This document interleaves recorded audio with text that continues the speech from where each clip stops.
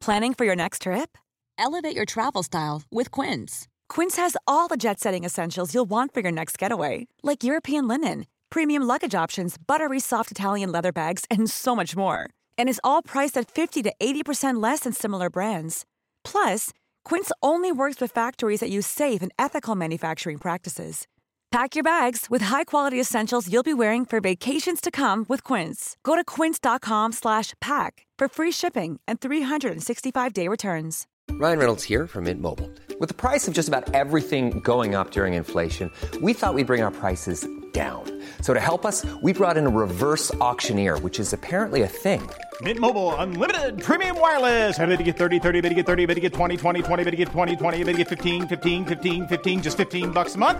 Sold! Give it a try at mintmobile.com/switch. $45 up front for 3 months plus taxes and fees. Promo rate for new customers for limited time. Unlimited more than 40 gigabytes per month. Slows full terms at mintmobile.com. Hello, everyone, and welcome to Podcast Horseman. Back in the 20s, we reviewed a very famous TV show. Welcome indeed to Podcast Horseman, the BoJack Horseman podcast, a spoiler-free episode-by-episode audio review podcast of the critically acclaimed Netflix series BoJack Horseman. I'm a socially distanced Michael Hamflett. And I am a socially distanced Adam Nicholas. And Michael, we've made it to season 2.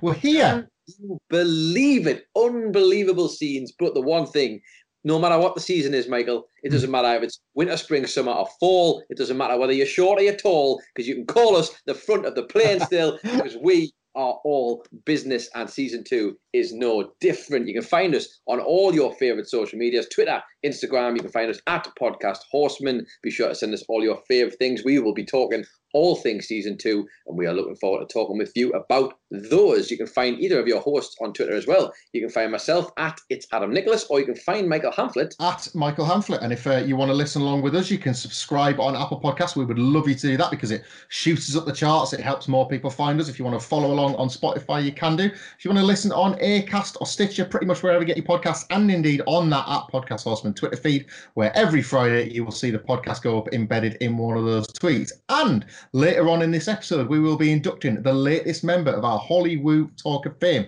You can join too if you leave us a 5-star review. Just a few words in that comments box. They don't even need to be full of praise. We'll still read you out in this podcast, but those all important 5 stars. It helps people find us, helps more people talk themselves hoarse about that talking horse with us. Wonderful stuff. And speaking of finding us, Michael, just to help people out, in case you've noticed, we have a sexy new logo to go with a sexy season 2. And it's a horse of a different colour. No, it's colour this case. But yes, you may have noticed we are now a lovely shade of green rather than the orange and pinky colour we were previously. But what we are still doing is, regardless of the colour of our logo, is we will always be going to Netflix for our synopsis for the episode. And of course, this is season 2, episode 1, Brand New Couch. Oh, I'm excited. And the synopsis is as follows. BoJack believes an upbeat attitude will change his life, but that attitude doesn't mesh well with his new acting job. Oh, Michael, it's good to be back, a thing that we didn't even really go away from. We did indeed really never leave Hollywood, did we? I want to give you a bit more credit for that lovely little upgrade to our podcast colour scheme and things like that, because had I have been tasked with this job and I don't have your skills, I probably would have literally turned the imagery on Twitter and on the podcast feed into a brand new couch. I would have just Googled that and we just would have seen something like that little sofa that sits in the middle of the towers in The Wire would have been our new imaging for this season. So thank you very much, Adam Lucas, for doing that, because it does indeed look lush. But yes, it is as if we never went away, because the words of Secretariat are echoing through this classic BoJack in this very first episode of season 2. A little graphic tells us it's 1973, and we are watching the footage of Secretariat's interview where BoJack's letter is being read out, that we have now seen a couple of times, that ultimately, inadvertently and indirectly led to the suicide of Secretariat. Young BoJack is back, staring ardently at the television again, over the moon that his letter is being read out by his hero.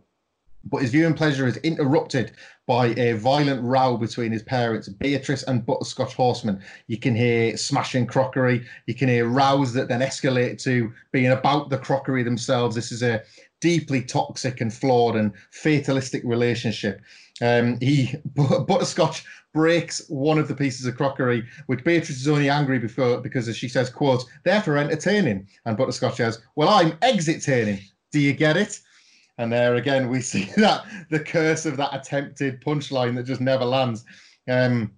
So Bojack, young Bojack again in his sailor outfit, has been exposed to that awful row. He's trying to block it out. And then it's really tragic because the row ends, and we just hear the end of Secretariat's anecdote. So young Bojack has even missed a thing he wanted to watch because he couldn't drown out the noise of his violently rowing parents.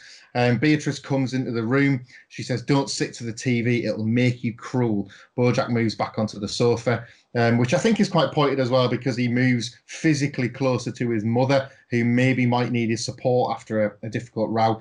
And she just says, "you ruined me, Bojack. You better grow up to be something great to make up for all the damage you've done." Okay, enough of me being a great mum. And I mean, this obviously we have to add a bit of light to the shade that is one of these flashbacks, but we shouldn't, because this is child abuse, as it often is in these flashbacks. Beatrice is obviously brutal in her assessment of Bojack and what having a child has done to her life and her marriage and everything that's followed since. I've got to be honest, because this is the cold open, we hit the credits very, very harshly. As a parent, I struggled a little bit with this. I found myself welling up the first time watching it, and I don't know if it's current circumstances that had me again last night when I reviewed this for this episode that we're recording now. It was a little bit too hard. Since having children, I kind of struggle to see children in situations of suffering, because I do that very cliched parent thing where you apply it to your own, and you can't imagine them having that kind of suffering, not least at your own hands or at your own like caustic words. And this was just so unrelenting. And I think it needed to be, because it was, as you so like enthusiastically said at the start of this review, we're back. It's season 2. This is the Bojack version of that. We are back. It's season 2. We are back at season 2. I mean, they get this, as horrible as it is to watch, it's almost like you know that they wanted a quick reminder and a very, very swift reminder to us of what this show is actually about. And I just, even after all of that, it's the show in a nutshell. You get Beatrice gives us this scathing attack on Bojack, literally verbally abusing him, to the point where he's even just keeps saying, I know, yeah. I will, I know. He's submissive in all of it. Mm-hmm. And then she attacks all of us, Michael, right at the end. What does she say? She says, "enjoy your dumb little TV show." That's right before the opening credits, after she's just chastised him, she's talking to us as well. I tell you what I really noticed in this, which hasn't yet come up, because they've framed these flashbacks to Bojack's childhood as being about like times where he's trying to stifle the memory while Diane's eking out of him. It was all for the memoirs. It was all for, tell me about your childhood. Tell me about your dad. Tell me about your mother. And what we see is something awful. But then how Bojack projects that is, it was great. It was really normal. Everything was fine. This wasn't that at all. This was this like down to earth with the thud. Remember that, as you say, remember the character that you're dealing with here. And the whole room felt smaller. The lighting felt oppressive. You couldn't wait to get out of that building, because you were in this with him. We often talk about the complex relationship we, the viewer, have with Bojack as our avatar. Are we with him? Are we living Hollywood like in his body? What is that? We're still trying to figure that out in the present day, but you're absolutely with him in the past. And you feel, as you say, as browbeaten by Beatrice as little Bojack does. It's really awful. It's brilliant television, but it's like so brilliant because of how awful it is. It can be two-wheel at times, but that's why we love it. It's like the torture we're going to get off it is essentially the reason why we're going to sit through those opening credits and dive straight in afterwards. Well, and to all our listeners, obviously, as Beatrice said, don't sit too close to TV because it'll make you cruel. It's definitely not just being the worst person alive. It's the TV. Yeah, if you want to gently remove your headphones or whatever you're listening to a little bit further away from your ears, that might help you, but we can't promise anything. We're not going to accept any sort of like legal fees or litigation if this podcast makes it through. Yeah. We should say that the views and opinions of this TV show are not representative of Podcast Horseman or Michael Hamford or Adam Nicholas, LLC. You can't give me the perfect segue though, because somebody who doesn't have his headphones pulled away from his head is Bojack. He is obsessed with this motivational audiobook that he's listening to. The episode starts proper from the credits with him going running, making shakes. He's getting a brand new couch. It's all that sort of like very obvious and blatant self-improvement stuff, but they're all quick fixes, one after another after another. We'll get on some of the details of this audiobook as we go, because they are genuinely hilarious. But it's quite nice because the brand new couch, which is, of course, the titular point of this episode, is being brought in, and we get the same old ringtone and the same old Todd. So it's like the things that are really consistent and they're all the time in BoJack's life beyond this couch haven't changed at all. Todd doesn't trust the new couch at all, or this version of BoJack for that matter. All of this is incredibly unsettling to Todd. We'll get back to that as the episode goes on. But BoJack's basically just spouting, blathering crap. He's just trying to talk himself happy, even though nothing has changed between the end of season 1 and the beginning of season 2. To the point where, as he's leaving, he says to Todd, #thank you for being a friend, #pants. He doesn't understand his own motivational speech. And I don't blame him, because the thing he's listening to isn't helping. He's going for a jog up a hill. And the audiobook says, the hill is a metaphor. Everything is a metaphor. You are literally a metaphor, which obviously cannot be a metaphor. This felt quite true because, well, we've all tried to keep a New Year's resolution. We've all had a really bad night and tried to turn that into a better morning. It was just a cute nod to all of that, wasn't it? This is one of my, there's many, as you will learn watching BoJack Horseman, there are many, many wonderful opening scenes after the credits in the cold open. It's up there with me for one of my favourites, this, because of just how for starters, some of the visuals are absolutely stunning. Like BoJack watching that sunrise in the morning is such a beautiful thing in itself. But actually, we've all done a version of this. We've all seen someone doing a version of this. And I guess this was like 2015. So even then was when the kind of Twitter boom and Instagram boom was really, really happening. And all this, hashtag this, hashtag that, hashtag new life, hashtag New Year's resolution, hashtag goals. Like goals, hashtag squad goals, hashtag, like it was there. It was a real thing that was happening. And they've tapped into it so perfectly here. And who better to be the poster horse for all of this than BoJack Horseman? It's uncomfortable because, as I say, you're never quite sure like how much of you want BoJack to be an avatar for you. But in that moment, like, oh God, if that was ever me, I hate myself. He's just on a one. He goes to see Princess Carolyn with the entirely same crack. She has an entirely brand new, inefficient male assistant, Stuart, we meet, who we don't see much more of him, but it's just one problem to another for Princess Carolyn to have to handle. BoJack is just jogging and stretching and hashtagging in her office. He's an absolute arsehole, isn't he? Like he's got no real care. It's weird. He's got no care and attention for her, like he never does, and yet he's doing it now as this new version of himself. So it's almost as if every single version of BoJack, whether completely depressed or in a fake escape of that depression, will still just abuse Princess Carolyn. We learned through a bit of dialogue that this is a month removed from the Golden Globes, which was, of course, in the finale of the last season. And it's weird because he admits he was actually in a massive hole at that point. So is this also now him trying to admit that he's just trying to fake his way out of it? Like the mixed signals from BoJack are very true to him and in keeping with the relationship he keeps with Princess Carolyn.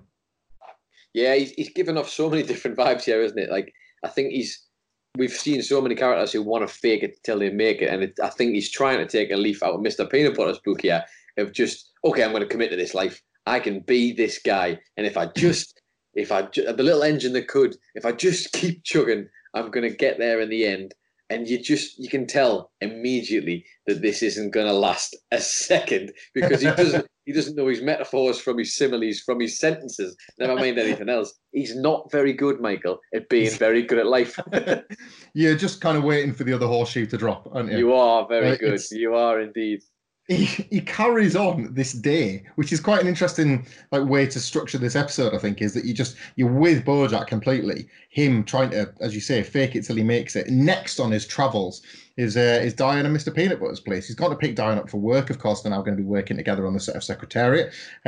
He's really happy to see her. He's happy even to see Mr. Peanut Butter. They're both loving life, to quote the pair of them. They agree to go to see a Mighty Mighty Boss Tones gig in a ridiculously laboured Rolling Stones joke. But one that, again, is in keeping with A, how Mr. Peanut Butter operates, and B, how fake this incarnation of BoJack is. That would only work. That entire conversation, that agreed plan would only work if you find these two versions of these characters at this very moment. Diane does not trust the whole thing. She kind of mirrors BoJack's reactions to Vincent Adultman, I found here. She's the one completely suspicious of this. It might as well be three boys dressed as BoJack Horseman in a running outfit, because she's like, none of this feels real at all, none of it feels true. But they just, they leave the house on a complete high. Peanut Butter's got a cone around his neck. We'll get to the reasons why later on. But he's just so happy to be in BoJack's company, and the feeling is very, very mutual. Diane is confused, to say the least.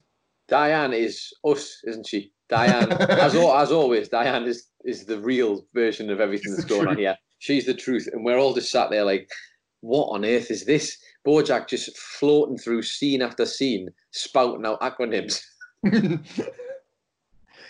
Well, so they go to the set. They're driving to the set. There's just a really cute gag here. Todd is asleep in the back of the car because it's one of the places he's pledged to live because he doesn't trust the new couch. So he goes along with Diane and BoJack to the set of Secretariat. We see BoJack in full costume with Corduroy Jackson, his co-star. Diane meets with Kelsey Jennings, the director, who we met at the end of season 1.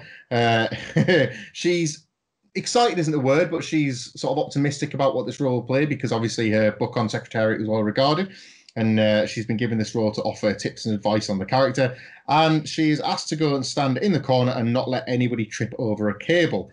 Kelsey Jennings at this point meets Todd and loves him, because of course she does. Get him a cookie. It's got a very soothing face, and I like looking at it. It's like a Matisse. This is that thing that we've kind of observed in season 1, where just everybody in Hollywood loves Todd, almost more than BoJack, which is extremely apparent when he goes to address the cast and crew. Strange this, because he's still in that positive vein, so the actual address goes quite well, but it just again doesn't feel very true. He says he's grateful and he's hopeful and he's positive that they're all going to do a great job, which is how he feels about this film, but is absolutely not the way that BoJack Horseman would address anybody in this situation, which is probably why he gets a standing ovation without having to ask, do you get it? Do you get what I'm saying? Do you get it? He just gets that. It's like he feels like it's his role and like it's his purpose. And then all he has to do is act, isn't it? So the first scene is BoJack as Secretary at his lowest ebb. The direction is dark. Corduroy Jackson is to come into shot, and as Secretariat, BoJack is simply to ask what he's doing here. It's he's at a very low ebb, and that's all that is required. Corduroy Jackson walks in. Secretariat is to ask, what are you doing here? Adam Nicholas, would you like to take this one? What are you doing here? What are you doing here? It is awful. And everybody knows it. And there's no escaping it. If you thought you were trapped and suppressed by BoJack's hashtagging, there is nothing like being beaten into submission by the 7 takes it shows you of him failing to do the line, what are you doing here? In a solemn, dark tone. That is what is required. You are asked, BoJack is asked, to be every scene from BoJack Horseman season 1, and cannot do it when the camera's on. The cruelty here that lies in all of this is that BoJack, who is allegedly trying to improve his life, isn't he? That's what all of this is about. I'm trying to better myself. I'm in a better mood. Positive mental attitude, PMA, ATT, whatever the hell he talks about. Pants. Hashtag pants. All of it is him trying to better himself. And as such, he's faking this positive mood, or it's coming off him. And the irony that is the thing that is taken away from him any chance he has, that brilliant audition we see him do that wins over Kelsey in the first place, is now gone, because any ounce of even remotely useful acting skills that he has, combined with his actual sadness, are now down the toilet, because all he wants to do is, in typical sitcom fashion, pop up for his mark, pop up out of his chair, land his mark, do a pause, and shout a catchphrase. That's all he wants to do. It is an enormous joke. Like, it's huge. Our stupidest voice impressions there, we are underselling the size and the scale of this joke upon first hearing. It's remarkable. If the line was any more detailed, it wouldn't work as well. Listen, to let you know how good and how impactful this is, right, to all of our followers on Twitter, please just scroll down and find our very first tweet, and you'll know what it means. That's it. And I feel like the cadence in that tweet is more spot on than Bojack's 7 attempts here. He blames the lighting, he blows it, he forgets the line at one point. It's an absolute catastrophe for BoJack Horseman, the actor, before it becomes an absolute catastrophe for Secretariat, the production. Diane, in her role as advisor, goes to offer a tiny piece of advice about the Secretariat's past. And before she can even get her sentence out, a crew member trips over the cable she was supposed to be watching. Chaos, Nicholas. A light gets kicked over. The crew member was holding coffee. She falls face first into the coffee. The light, in the meantime, has set fire to some of the other lights, some of the cables, some of the set. The set that BoJack is in starts to collapse around him. He has to shield his head. The woman dramatically assesses her coffee burns that we never see to everybody facing her. Just for it's a monologue longer than anything BoJack as Secretariat could ever dream of delivering. Kelsey notes that it'll take 2 days to regroup, and she says that line direct to BoJack. It's kind of a bollocking. And in the process of that bollocking, he then flashes back, he darts back to a lousy horsing around scene, is the point that you're making. The kind of like the very loud and audacious bit of sitcom delivery. He's doing a scene that ironically ends with a catchphrase from one of the children, Jeezy Kableezy, which I bet you wishes he could fall back on right now. And in that flashback, which of course has come from Kelsey's bollocking, it is Beatrice Horseman there in the crowd back in the 90s watching her son in his sitcom. There, completely uninterested. And just quickly before we go on to another difficult Beatrice and BoJack interaction, what did you make of the explosive end to day one of filming on Secretariat? It was exactly that, explosive. I don't think anybody could have predicted that level of disaster, to be honest. The physical walls of the set falling down, like BoJack in this fake world that he's in, as he's trying to fake it, and then we're literally given the world around him collapses, and he's just left with nothing and chaos and disaster. Everything, Michael, every single thing that BoJack Horseman touches turns to and this is no different. He has brought with him in the car, because they're carpooling, one of the most skilled people in that room in Diane, and she's been given the most unskilled task, and in an effort to try and help and do something of note, she has ruined everything, because Hollywood is thick. Because Hollywood doesn't know who to listen to. It's listening to the wrong people. So yeah, Beatrice was indeed at that taping. She wasn't popping for Jeezy Kableezy, despite the rest of the crowd, including the man next to her, wearing a Nike t-shirt that also offended her. He's asking her what he thought. She just said, it wasn't Ibsen, which of course is a callback to how he tried to defend the show in the very first scene of the very first episode. Things she said burrow deep within BoJack Horseman. She says, you're a clown. I'm here, aren't I? You don't know how lucky you are to have me. BoJack, this entire time at this dinner table, is literally screaming for booze. The man that once said he didn't want to take a drink because he didn't like the effects it could have is being driven to it as he sits at a table with his, as usual, uncaring and unproductive mother. But it's quite interesting because obviously that's a telling off from an authority figure that has come to the front of his psyche as he's suffering one that could ultimately derail his whole career. That flashes him back to present day. He's back in the car with Diane. This might be my favourite line of the whole episode because it is the first point where the cracks show of BoJack being ultra positive. Diane is sat in the car saying, obviously trying to reflect on the day, do you want to talk? And BoJack just fires back with, talk? Why? So you can put everything we talk about in a book and sell 1 million copies? Trying to keep that fake smile on his literal long face. Diane's wow is again that moment that like she is us, she is the viewer, she is the truth. She knows that horse better than anybody else. But she does try and help. She asks BoJack to remember how he figured acting out in the first place, and that takes us again to a flashback. He's speaking to Herb Kazaz in 1988, and I'll let you tell us later on how we know what year it is. But he's asking Herb some questions about acting, and he indeed asks him, following on from the bollocking he took from his mother, am I a clown? But Herb just blows it all off. He says, maybe someday you'll need to learn how to act for real. But right now, don't worry about it. And then with the sharpest of flash forwards, we cut back to BoJack behind the wheel. And he just goes, hush, I'm not an actor. And that realization, having had his worst day as a professional actor, it's cold. And the the panic and dread that comes over him as he realizes, actually, I am a hack. And this is it. He's a hack who's taken advice from a hack. A man whose literal production company says he's a catastrophe. Well, this is it. The panic attack that is triggered is obviously reminiscent of some of his lowest moments in season 1. But in what is probably one of the last great cutaway gags of this episode before Bojack just snaps back into the Bojack that we all know and kind of love. He says, "It's all right. I got 2 days. I can do all of these things in 2 days." Flashcard, 2 days later. Gosh, I didn't do any of these things. This is Bojack doing the fonts for his book that he was going to write. His new book, isn't it? In last season, only just taken up to a new notch where he's lost 2 days in what seemingly seems like he hasn't left the car. He obviously has, but in 2 days he's been driving pretty much. I really, really like this scene because Diane got that book out of him and knew what it would mean for his career, and she was right because she's always right, and got those 2 conflicting memories out of him in that conversation in the car.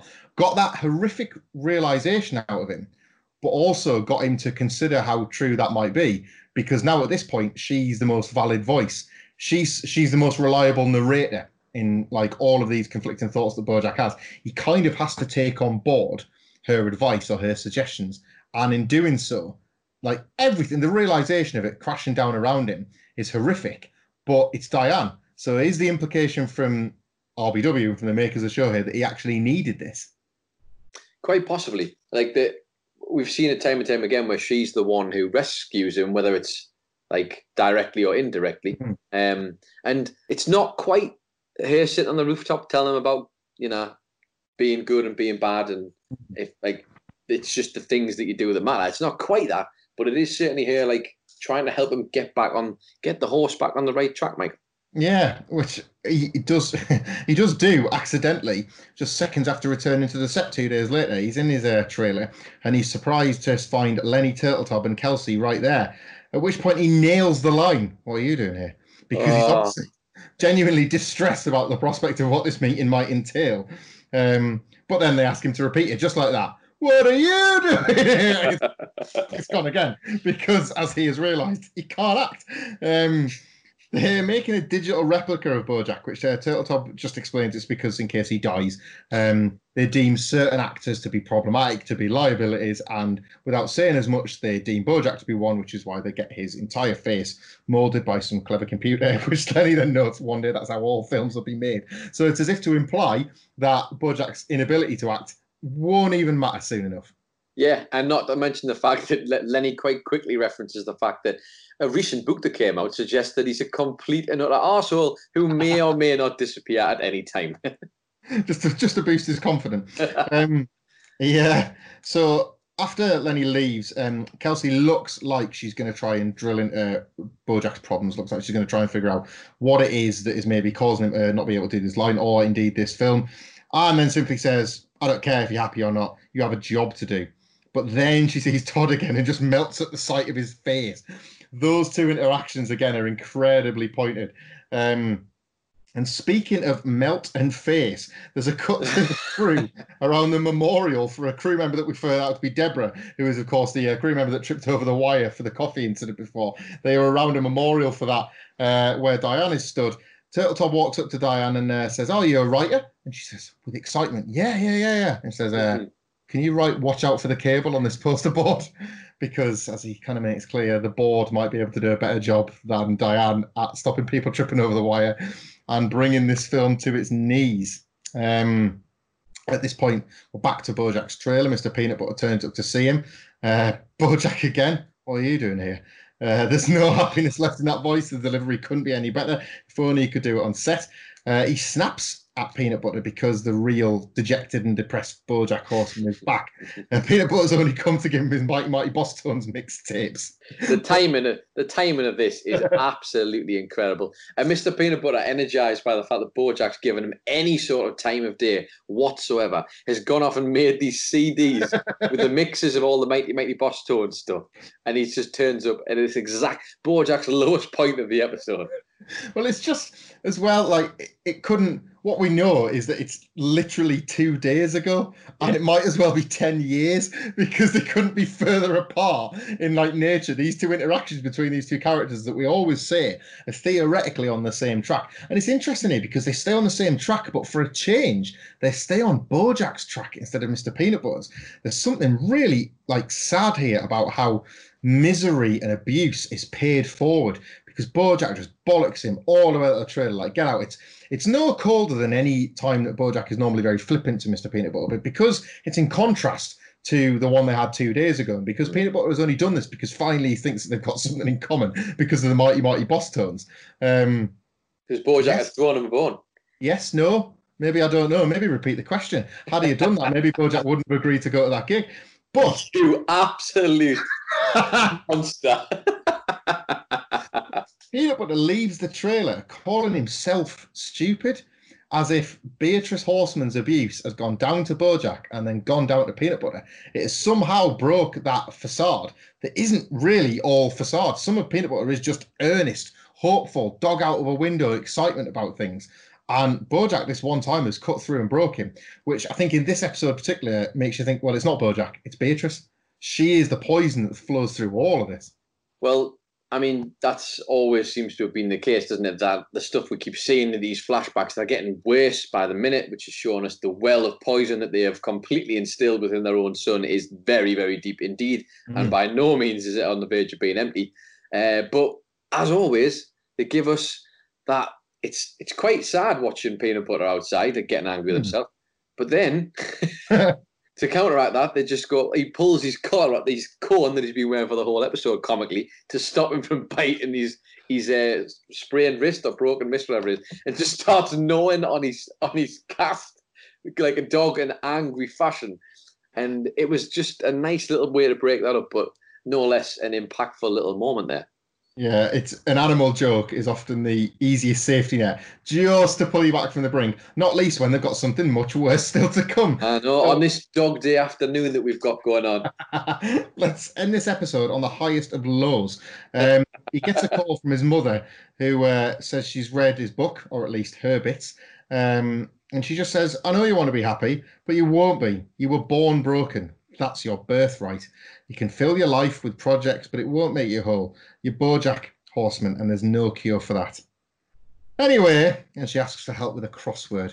And I've had to cut little bits of dialogue there, but ultimately this was a call to yet again reinforce the abusive tone, the black tar that flows through Hollywood that indeed flows through their relationship. Reinforce that over and over and over again. She doesn't know that he's on the set of his film in his trailer waiting to undertake this very big role in this high pressure situation, but it doesn't even matter that that's the case. He could be sat at home happy as Larry, and that would have just ruined his day. We obviously kind of like realize now that he's been putting off taking this particular call, but the one time he wants at least chooses to take it, it gives him basically everything that he expected. Another grim, toxic interaction with him. She asks for help with that crossword after that awful little monologue, and he fails to help her even with that. Just the sense that he's a constant disappointment as she hangs up the phone. She has completely broken him, which of course allows us to go to the set where he smashes the line, because of course he does, because he's a broken shell of the man he was 2 days ago. But as if to imply how little any of that matters, the episode really ends on Kelsey simply saying, great, we got it. Let's move on.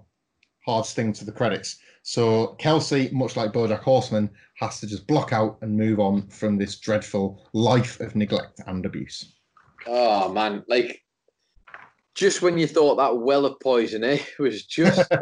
She comes back in and steals the episode with just cruel lines. As we see time and time again, whether it's through comedy or through tragedy, something else happens that ends up having the knock-on effect, which actually ends up not helping BoJack, but he's kind of more at home being a sad horse than he is being a happy one. There's an element of like coercive control and abuse victimhood there, because obviously in her being so cruel, dragging him down as low as he can be and delivering the line, he'll probably almost then justify her behaviour or apologise for it or brush it off, thinking, well, I got what I need out of it. Maybe she was trying to help. Maybe she was, there's that sort of thing where she wants to give that abusive parent figure one more chance, that sort of thing. It's really, really sad. And of course, the two pointed lines there where you were born broken. We kind of always say this before, when something immediately becomes, in this case, I don't want to call it a hit, but just a line that really, really sticks, and people still refer back to that one as a really big one. For episode 1 of season 2, it's still an achievement. I think that they're nailing these ones that just land so hard with people. And indeed, the unlikeliest of echoes in that Beatrice references the exact same points that Mr. Peanut Butter made about how Peanut Butter's whole view on life is to just distract yourself with projects. And here, Beatrice has reduced him to nothing more than that by saying that's all he should do. I thought that was quite interesting. Again, we always say that they're kind of just mirror images of each other. And Beatrice Horseman, for all she's a terrible mother, has somehow inadvertently acknowledged that. Yeah, and I think we kind of get a bit of another mirror going on in the episode. It's the one where Peanut Butter and Diane get married last season, and Bojack's sitting talking to Vincent Adultman, isn't he? And he says he thinks he was born with a leak, and anything good inside he had, he felt it's just like kept pouring out. And this is kind of the same thing. She says you were born broken, as in you were born with the hole, and like there's no chance for you. And how do you manage to achieve, man, when you've got that? That's your foundation. Your solid foundation is this abusive woman who actually sounds tired. She sounded tired, but it was almost like that's the role that she has to play. Yeah. And she's almost tired of doing it, but she's still called him to do it anyway. Which, like, when she's talking to him and she's saying, like, you're never going to be happy and you're never going to find the cure for being BoJack Horseman, she sounds like she's exhausted. Like she's been telling him it for so long at this point that it's boring to hear, but she still has to call him and do it anyway, because none of them, neither him nor her, know anything different. Ryan Reynolds here from Mint Mobile. With the price of just about everything going up during inflation, we thought we'd bring our prices down. So to help us, we brought in a reverse auctioneer, which is apparently a thing. Mint Mobile Unlimited Premium Wireless. How to get 30, 30, bit to get 30, bit to get 20, 20, 20, bit to get 20, 20, bit to get 15, 15, 15, 15, just $15 a month? Sold! Give it a try at mintmobile.com/switch. $45 up front for 3 months plus taxes and fees. Promo rate for new customers for limited time. Unlimited more than 40 gigabytes per month. Slows full terms at mintmobile.com. When you're ready to pop the question, the last thing you want to do is second-guess the ring. At BlueNile.com, you can design a one-of-a-kind ring with the ease and convenience of shopping online. Choose your diamond and setting. When you find the one, you'll get it delivered right to your door. Go to BlueNile.com and use promo code LISTEN to get $50 off your purchase of $500 or more. That's code LISTEN at BlueNile.com for $50 off your purchase. BlueNile.com, code LISTEN. Wow. Nice. Yeah. What you're hearing are the sounds of people everywhere putting on Bombas socks, underwear, and T-shirts made from absurdly soft materials that feel like plush clouds. Yeah, that plush. And the best part? For every item you purchase, Bombas donates another to someone facing homelessness.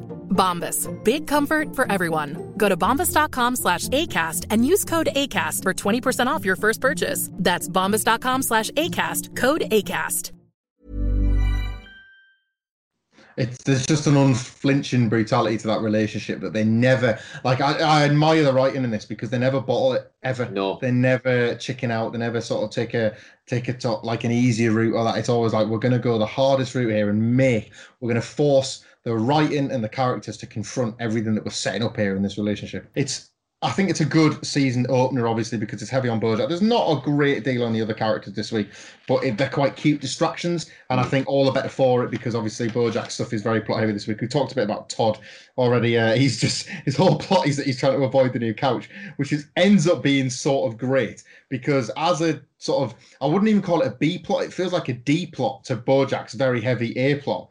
When he talks himself round in BoJack's trailers, there's a kind of meta joke where he says, "Hooray! Happy ending for Todd!" So it's like he knows he's a character in a show this week. And all he had to do was talk himself round into sleeping on a different sofa, which again explains why if you had to be anyone in this show, you'd probably just be Todd, because life looks pretty easy.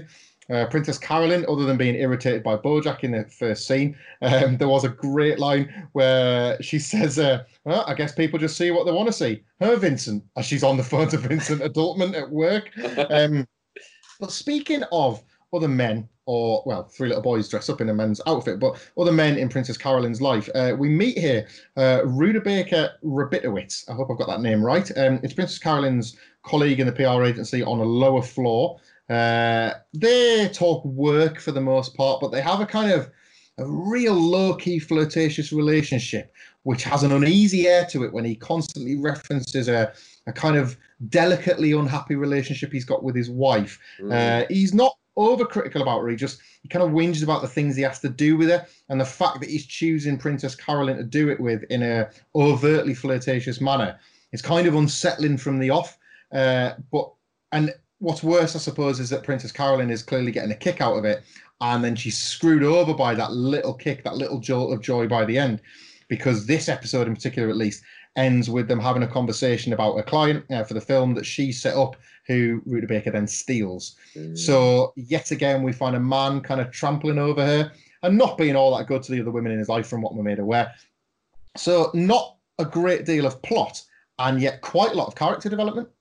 Yeah, I think Rudebaker was a very interesting addition. Like, we've talked about it to death, and we are going to continue to talk about it to death. But the men in this show are given constantly additional things, and we see this in such a cruel way, in that this guy, literally the floors they talk about, don't they, where Rudebaker is on the 26th floor, Princess Carolyn is on the 27th floor, and there's that talk of a power dynamic there where he kind of jokes that she's higher up in the world than he is and all this kind of thing.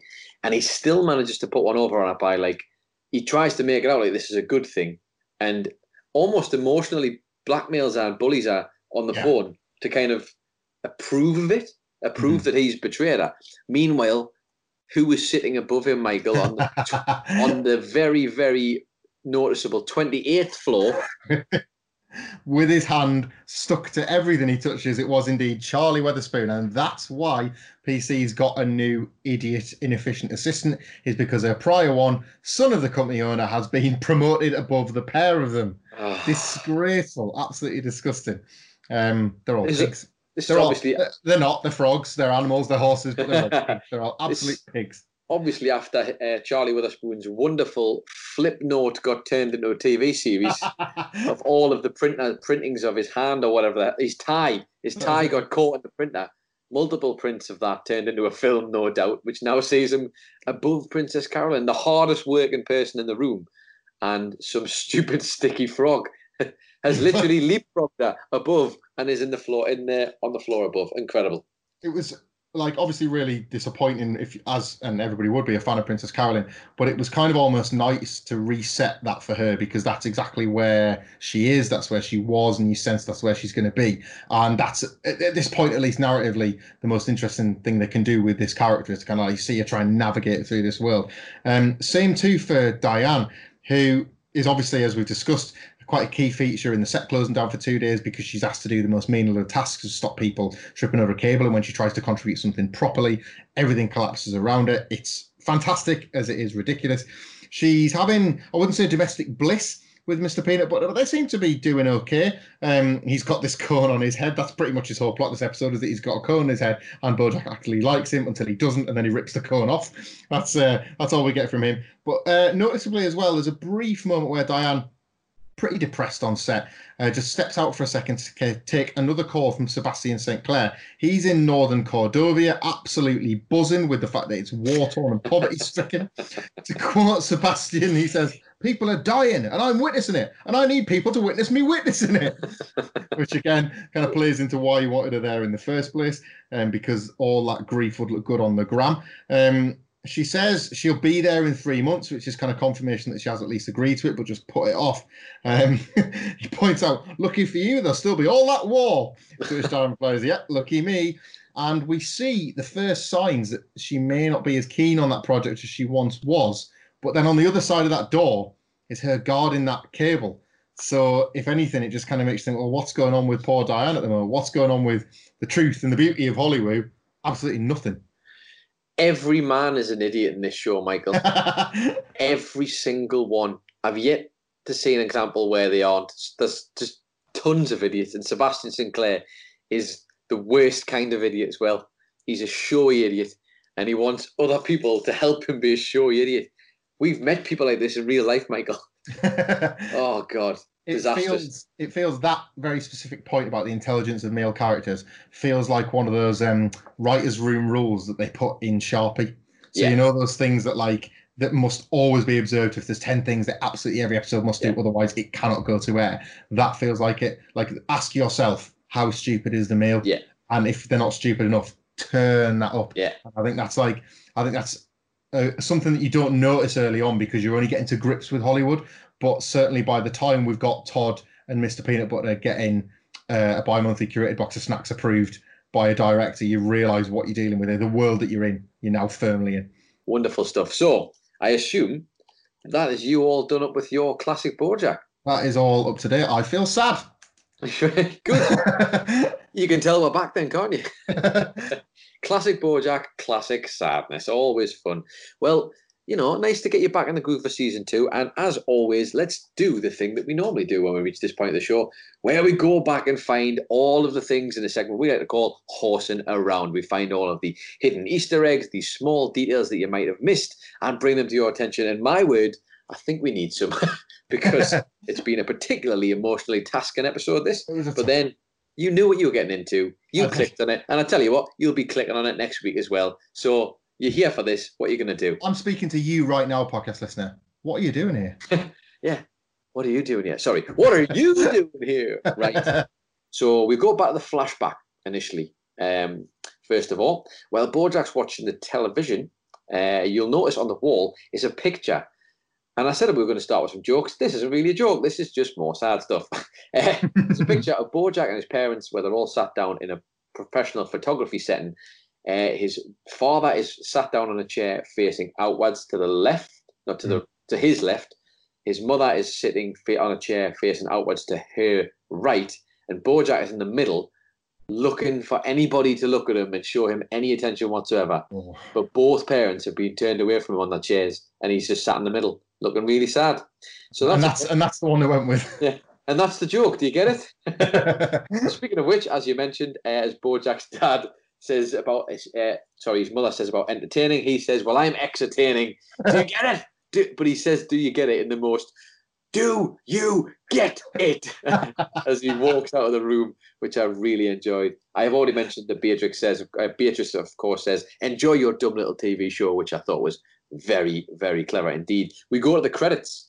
And as we mentioned, these are wonderful in BoJack Horseman. You should never ever skip them. And here's why, because we get some changes for season 2. As you will notice now, there's been a little bit of a change around on how the order of it runs down. In what used to be the supermarket, where you'd get all of the fruits and veg falling all over the floor and stuff, you'd see apple muffins, all that kind of thing going on. That has now changed, of course, because we're at the set of the show, Michael, at the set of the new film that BoJack's on, and you can see in the background you've got BoJack's dressed in his Secretariat running gear. Mr. Peanut Butter is bringing Diane's lunch because he's a good dog. And Kelsey and Turtletop are there talking over the script, as you'd imagine. And for any eagle-eyed viewers even, you will see that in the part where we cut to the party scene, normally on screen behind Sarah Lynn is her and her music video for Prickly Muffin. But the scene has been changed, and now we see an interview with Tom Gumbo Jumbo. And it's Sebastian Sinclair who's on the screen because, as we may learn, he's going to become a fixture because he's such an important figure and he needs people to witness him, witnessing sadness. Anyway, we go back to BoJack's house in the morning as we see he's listening to an audiobook. The audiobook is by Andrew J. Hentz. Now, for anybody who might know this, if you do a little bit of digging, you will know that Andrew J. Hentz is best known for his acting role in Planes, Trains and Automobiles, which is quite ironic because every amazing bit of cinematography that this show does tends to revolve around one of those things. Yeah. Wonderful stuff. Here's one for you that I bet you missed, that I'm really glad you probably didn't bring up. As BoJack is making himself a shake in the morning, Michael, what is he using? He's using a blender, but what brand of blender is he using? Well, let me tell you, he's using the Smoothie Blend. Fantastic. Because Wonderfully, you will see as well, it has the PB Living logo on it.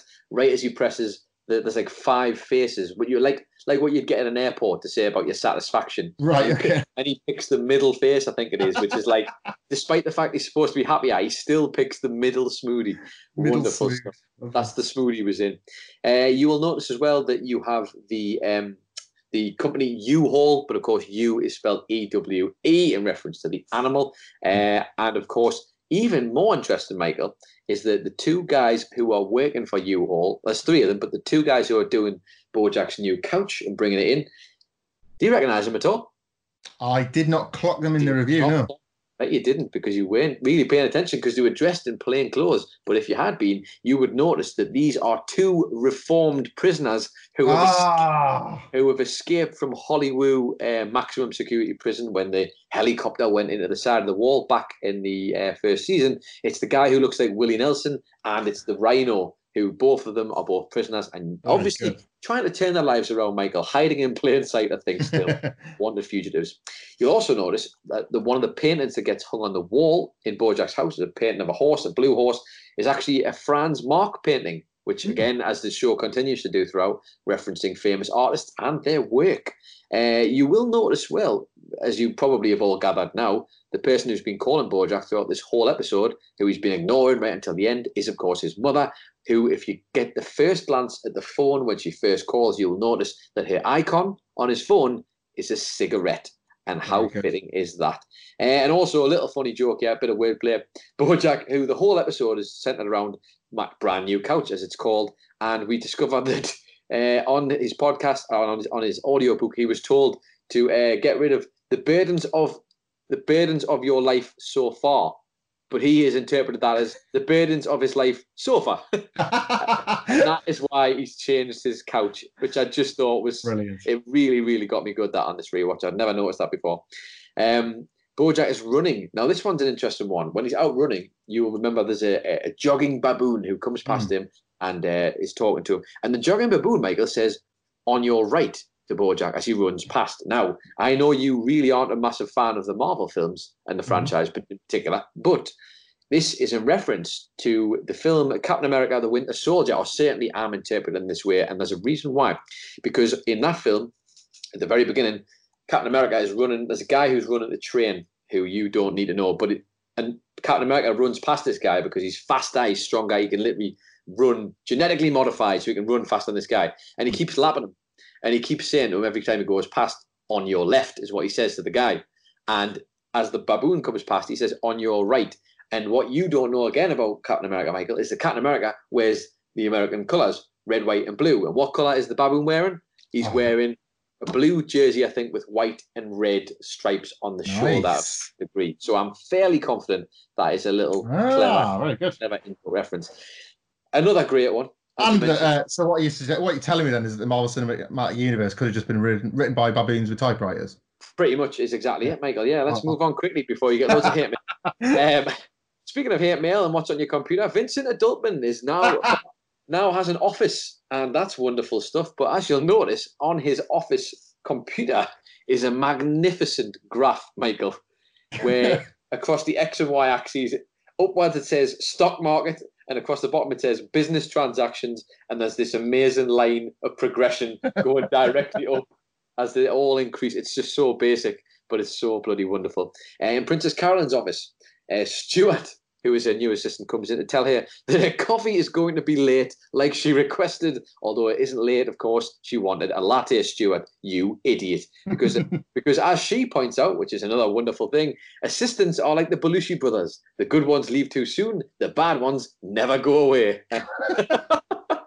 Which I'll let you interpret that, given that we lost one of the Belushi brothers sadly and far too soon, and the other, well, I'll leave that to your interpretation. Yeah, she pins that on Bojack without telling him which one. She does. She leaves him completely ambiguous. And they do make an appearance later on again. They are referenced later on in the episode. Back in Mr. Peanut Butter's house now, sorry. Incredible scene here where he's looking for his bandana because he's a dog, Michael, and he's looking to distract people from the fact he's got a cone on his head by the bandana. And as he's rummaging through the cupboard, we get a bunch of assorted dog-related things fall down the stairs in great fashion. We see tennis balls, we see bones, we see a frisbee, we see a chew toy, we see a dog bowl, and then we just see a literal stick falls down the stairs and out the car, which is magic. In Diane's, in their house still, but on the wall is a picture of Diane, like a silhouetted portrait of Diane, all black with hair facing sideways and like white detailing on it, which is not, Michael, too dissimilar to a silhouetted picture I noticed in the flashback of Bojack's house of his, like there's all three of the family members in that house. And I'm sure there's some, I haven't quite got the exact dots there, but there's some sort of Oedipus thing going on there, isn't there? Where Diane, Bojack and his mum, and it's all a bit connected. I think anytime you can draw a line between those two characters as well, it's quite nice, isn't it? It is. Like things that have made them the way they are, that like there is still a really, really deep connection there. Yeah, 100%. And whether he likes to admit it or not, it's around him at all times. The last little bit from inside the house is Mr. Peanut Butter telling the tale about how he ended up with a cone, where he says, "Oh, I got drunk and I thought my reflection was another dog," before pausing and saying, "He was wearing my clothes," as in that's the reason. That's the reason he was angry, not the fact that his reflection still hasn't actually figured out it wasn't actually him, which is fascinating. This one's great. We go to the MMM Studios, which is like a take on MGM Studios, but we've noticed that on the logo, the lion is actually a lion man, who's just like a man in a t-shirt, but with a lion's head, which was great. But we haven't figured out what the M changed for, have we? We haven't figured that out yet. If anybody can figure that one out, please do let us know again at Podcast Horseman. That wasn't me doing the logo onomatopoeically there. I was just like, Hey, but you did manage to squeeze onomatopoeically into the pod. That's always fun. Back on set, I just noticed a couple of great T-shirts. There's a T-shirt that I think we might have seen already, but it says Vintage Rock Band T-shirt. That's on one of the crew members, who has definitely been in another episode, I think. Also, though, this one I particularly like is the Ziggy Bojack, I'm calling it, is the David Bowie Ziggy Stardust. It's Aladdin Sane sort of look, but on the T-shirt, it's wonderful. Really, really nice. Again, Todd's face. People seem to love Todd. Who loves Todd, and Kelsey loves him, offers him cookies because his face is like a Matisse painting. I just find this hilarious. I want more of this. Please give me more of Todd's face being a lovely thing for everybody. There's a beaver on the crew of the set who is also in episode 4, Zoe's and Zelda's of season 1. He's used as a person to actually literally cut a bit of wood in half by another crew member, has made a return. I love how they do this. They keep referencing the crew and bringing them back. I've just written down in notes there, "What are you doing here?" Which always gets a pop out of me no matter what. We go outside of the set and we see some very interesting things here. One thing is we get 2 actors are walking past who are in costume. One is a dog dressed as a chicken, and the other is a chicken dressed as a dog. And if that doesn't highlight the ridiculous nature of Hollywood in such a great fashion, then you're barking up the wrong chicken leg? Who knows? Anyway. I feel like you just morphed into Todd there. I just wanted to admire your face through the Skype call. Hooray? Question mark. And also, brilliantly, you will notice another person in costume who is being shipped from one side of the studio to another on a cart. And it is a mascot who is, of course, dressed up, Michael, in the outfit for the Swamp Monsters of Malibu, which is the failed franchise that Penguin Publishing tried to launch and Pinky Penguin put all of his money into, which failed miserably and nearly bankrupted the whole company. Just that guy in a costume with 2 surfboards on the back, because, of course, Michael, it's Malibu. Sebastian Sinclair, when he's on the phone out in war-torn Cordovia, you'll see some great stuff here. As he's talking, there's a middle of a war going on. There's a bunch of foxes who are shooting bullets out of the screen, and they're in the trenches. Of course, Michael, they're in the foxhole. They are down.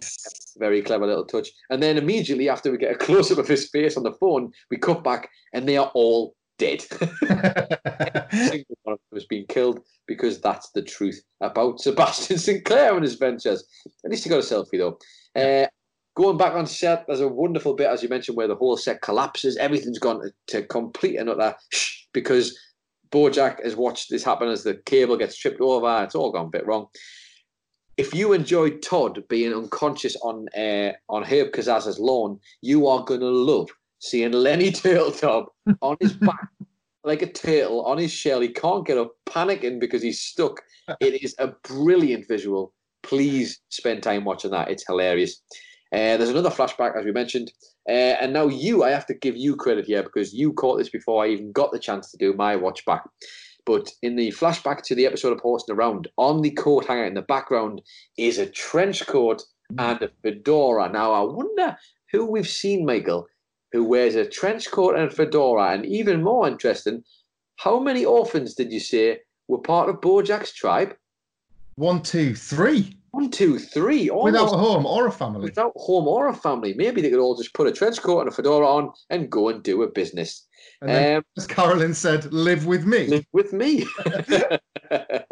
Also, we get a wonderful nod, as we mentioned. Beatrice saying to Bojack it wasn't Ibsen with regards to the episode of Horsing Around, which is, of course, a reference to episode 1 where he's talking to Charlie Rose and says, well, it wasn't Ibsen, obviously showing the impact that his mother has had on his life, but also a reference to, of course, Henrik Ibsen, who is the Norwegian playwright, Michael. For anybody who doesn't know, you can check him out on Wikipedia. Famous for all sorts of interesting and fantastic works, but none quite as good as an episode of Horsing Around, I'm sure.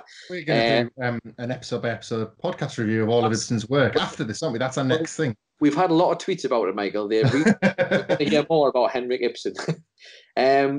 If we go to Bojack's car, now the great gag throughout here is that Todd is obviously refusing to sleep on Bojack's couch.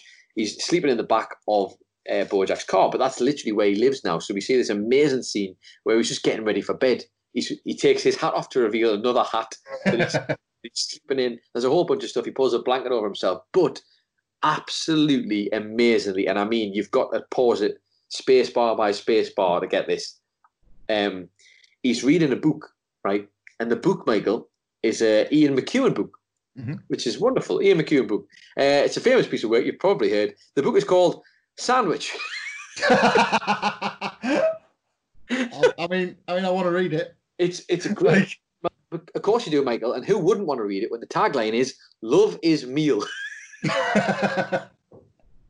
And according to the reviews, it's timeless and raw as hell.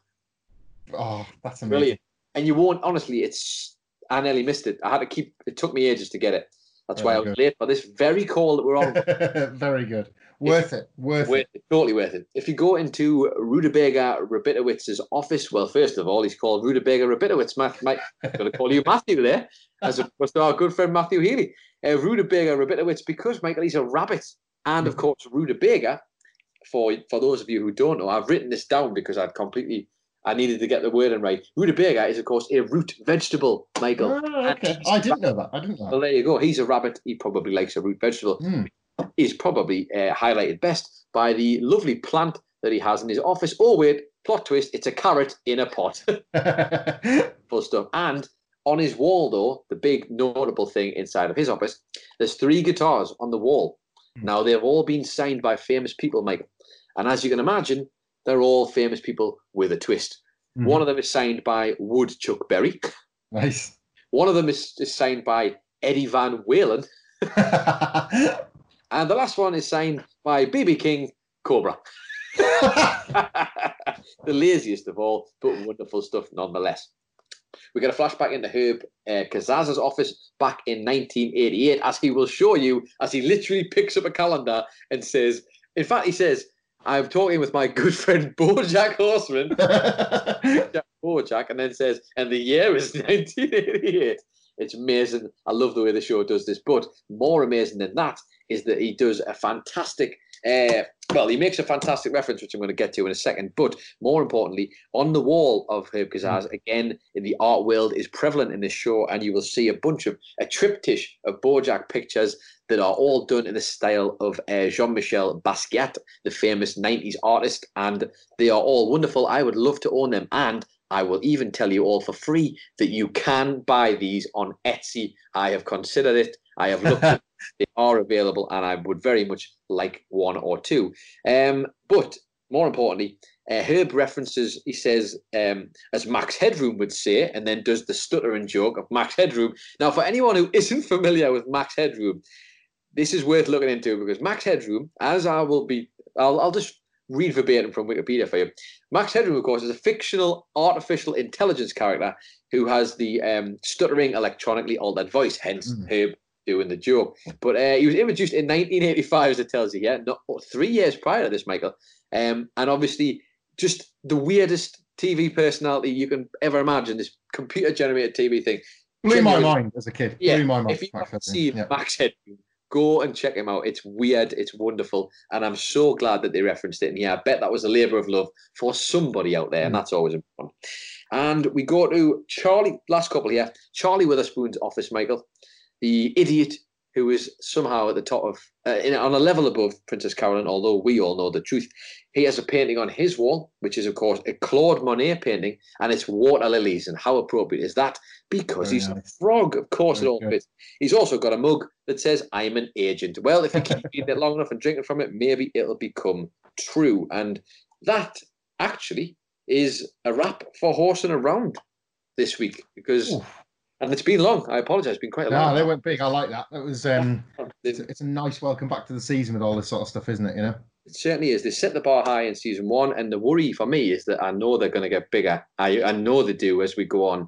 This podcast is going to get really long. I can see it. I apologise to everyone in advance, because the days of 50-minute podcasts, I think, might be over. Who knows? Anyway, this is the point of the show, Michael, where we now will go through. Incredibly, if we didn't manage to find time to do it in all of this, and find that one last thing, and then we swear to God, we'll shut up about this podcast forever. Do you have anything good? Because I, much like Bojack realising he isn't an actor, have just been filled with dread at the thought that I haven't thought of one for this. I've got one, and to be honest, I've made it up, I think. But it's just something I really appreciated. So this is season 2, episode 1, and brand new couch. As a title, there's obviously there's a literal reference here. There's a great bit of wordplay that you've highlighted there as to why that this would feature. But I can say with some confidence now that I believe BoJack Horseman to be the greatest animated show of all time. But what would most people consider the greatest animated show of all time to be? They would consider that to be The Simpsons. However, in The Simpsons, once a week, and no matter what Homer does, no matter what Bart does, no matter what Marge does, no matter what, oh God, it's a Lisa episode, Lisa does, there are no consequences, really. That has been a criticism of that show as it has devolved from this legendary, iconic, and very much speaking to the world program it used to be. It just matters less and less. It's never really felt any less relevant.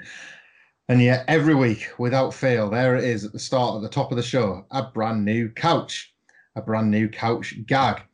BoJack Horseman does that once, because that is a gag once. And then everything else in BoJack Horseman happens and matters and relates to something you've seen and will have consequences and will matter next week. And if you thought that this week's Beatrice interaction was bad, wait till next season, and so on and so on and so on. For them to, I don't think this was a dig at The Simpsons at all, but I just find it quite cute that brand new couch is something that matters once, for one gag in one episode, and then we have to live with everything. Whereas in The Simpsons, it is there every week in bright colours to remind you that it's a fresh start, that you can just settle in for 25 comfortable minutes. BoJack Horseman couldn't be any more the opposite, and I couldn't be any more grateful that we're doing that show for a podcast rather than The Simpsons. To put down on paper these things that are going to happen, and ultimately they are going to have an impact, or certainly be reflected for the rest of time, even if it was just something dumb and stupid, like Sarah Lynn, that's her name, isn't it? Sarah Lynn lighting his ottoman on fire, and we get that for the rest of that season. He's got a burn ottoman. Like that's what I love. It's changed. I can't understate it enough. It's changed for me. Changed the possibilities for the genre of animated TV shows, in my personal opinion. I know there's a lot of other shows doing great stuff. I don't want to undermine them at all, because there really is some fantastic stuff out there. But this for me has changed the game, and everybody should be thinking this is a format you can take seriously. 100%. I couldn't agree more. The one little thing I've got here that is, I guess it's me clutching the straws a little bit, but I'm going to go with it anyway because I found it interesting. Obviously, as Bojack was on the phone with Beatrice right at the end of the episode, she ultimately only really rang him because she was stuck on her crossword puzzle. She asks him for a 5-letter name of the director who did, I can't remember the name of the film she mentions, but he gets it wrong. And I did a little bit of digging to actually find who the correct answer of that crossword puzzle was. The correct answer she was looking for is a director who was called George Dewey, and I think the surname is pronounced Cukor, which is spelled Cukor, which obviously would fit crossword puzzle. I just find this fascinating because even within that, there's got to be some references here to they want you to go and do this, I guess. And just looking through the list of films, just the early list of films here that are listed on his list, I guess. What Price Hollywood is one of them. That's one of their names. A Bill of Divorcement is another.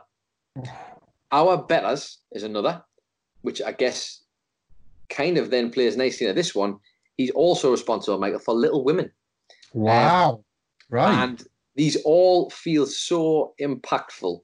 Like, I don't know, just looking at that collection there. They speak to the themes of this show. They speak so heavily, and I just thought that was such a... Like, they knew someone was going to go off and do that and have a little look, and that's exactly what we've done here.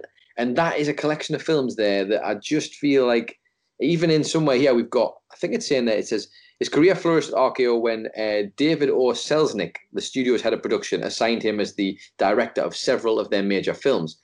And further down the line, we've got Romeo and Juliet is even in there, a 1936 edition of Romeo and Juliet, which the tragedy alone from that, I think, is really, really notable. I have a feeling, I've only ever watched 2 of these films that are on this list. I have a feeling that they're all going to be sad, Michael. There's going to be heartbreak within them all. But that's the kind of level of detail we're talking about on this show. And it's absolutely beautiful. Well, now that we've done all that, then I guess we'll just go into our usual plugs, Michael, because it might be a new season, but it's the same old stuff from us. You can find us on social media on Instagram or Twitter at Podcast Horseman. Be sure to send us all of your favourites from the new season so far, and anything you want to talk about, really, I guess. Just send us those at Podcast Horseman. You can also find either of your hosts on Twitter. You can find myself at It's Adam Nicholas, or you can find Michael Hamflett at Michael Hamflett, and you can subscribe on Apple Podcasts, follow along on Spotify. You can listen on Acast, Stitcher, pretty much anywhere you get a podcast. And indeed, on Fridays, you can follow along at Podcast Horseman on Twitter to find this week's episode embedded within a tweet. And we have a new 5-star review to read out. We've got another inductee into the Hollywood Talk of Fame, Adam Nicholas. Hooray! Again, just to remind you, if you want to leave us a 5-star review and a few nice words, they don't even need to be kind ones, in the iTunes review section, you might drive us up the charts. You might help more people talk themselves hoarse about the talking horse, which is what PCD has done.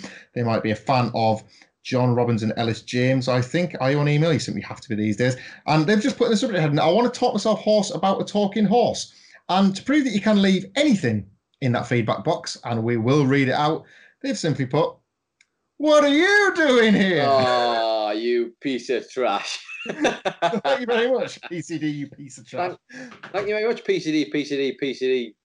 I'm looking forward to putting together that image to go on the Talk of Fame. That's going to be wonderful. I would be lying if I said I didn't see that one a little while ago and thought, well, it has to be a right time and a place to read that one out. So thank you very much for that. Well, I think you've found the right time and the right place, to say the least. We welcome any and all references to the show, any and all bits of abuse, anything you think would be funny to have me read out on a podcast because you've bought your place in it, leaving us a 5-star review. But indeed, PCD on all the usual socials. The start on the Hollywood Talk of Fame will be winging its way to you. That's right, and all the abuse can go to at Michael Hamflett. That's where I believe that was directed. Speaking of abuse, well, let's dive into Season 2, Episode 2 synopsis, shall we?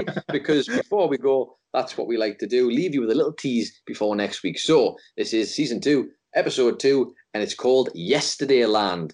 Bojack is drawn to the one female in town who has no idea who he is. That sounds like a surprise, because she was in a coma. Todd opens a theme park. I mean, that's got to be one of my favourite synopsises of all time, that, I think, so far. What's going to happen, Michael? Well, who knows? But I tell you what, you'll have to tune in next week and you'll bloody find out. Well, thank you very much for joining us. As always, I have been Adam Nicholas. I've been Michael Hamflett. And this has been Podcast Horseman.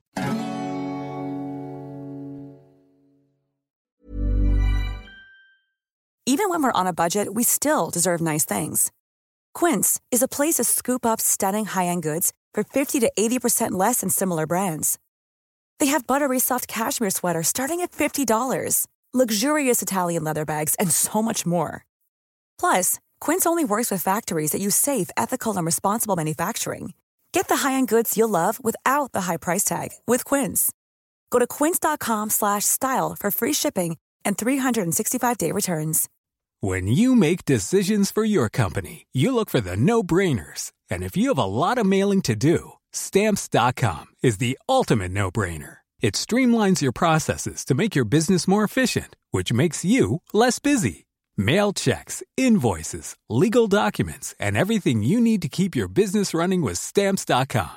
Seamlessly connect with every major marketplace and shopping cart. Schedule package pickups and see your cheapest and fastest shipping options from different carriers, with rates up to 89% off USPS and UPS rates. And with the Stamps.com mobile app, you can take care of mailing and shipping wherever you are. Make the same no-brainer decision as over 1 million other businesses with Stamps.com. Sign up with code PROGRAM for a 4-week trial, plus free postage and a free digital scale. No long-term commitments or contracts. That's Stamps.com. Code PROGRAM. When you need mealtime inspiration, it's worth shopping Kroger, where you'll find over 30,000 mouth-watering choices that excite your inner foodie. And no matter what tasty choice you make, you'll enjoy our everyday low prices, plus extra ways to save, like digital coupons worth over $600 each week. You can also save up to $1 off per gallon at the pump with fuel points. More savings and more inspiring flavors make shopping Kroger worth it every time. Kroger, fresh for everyone. Fuel restrictions apply.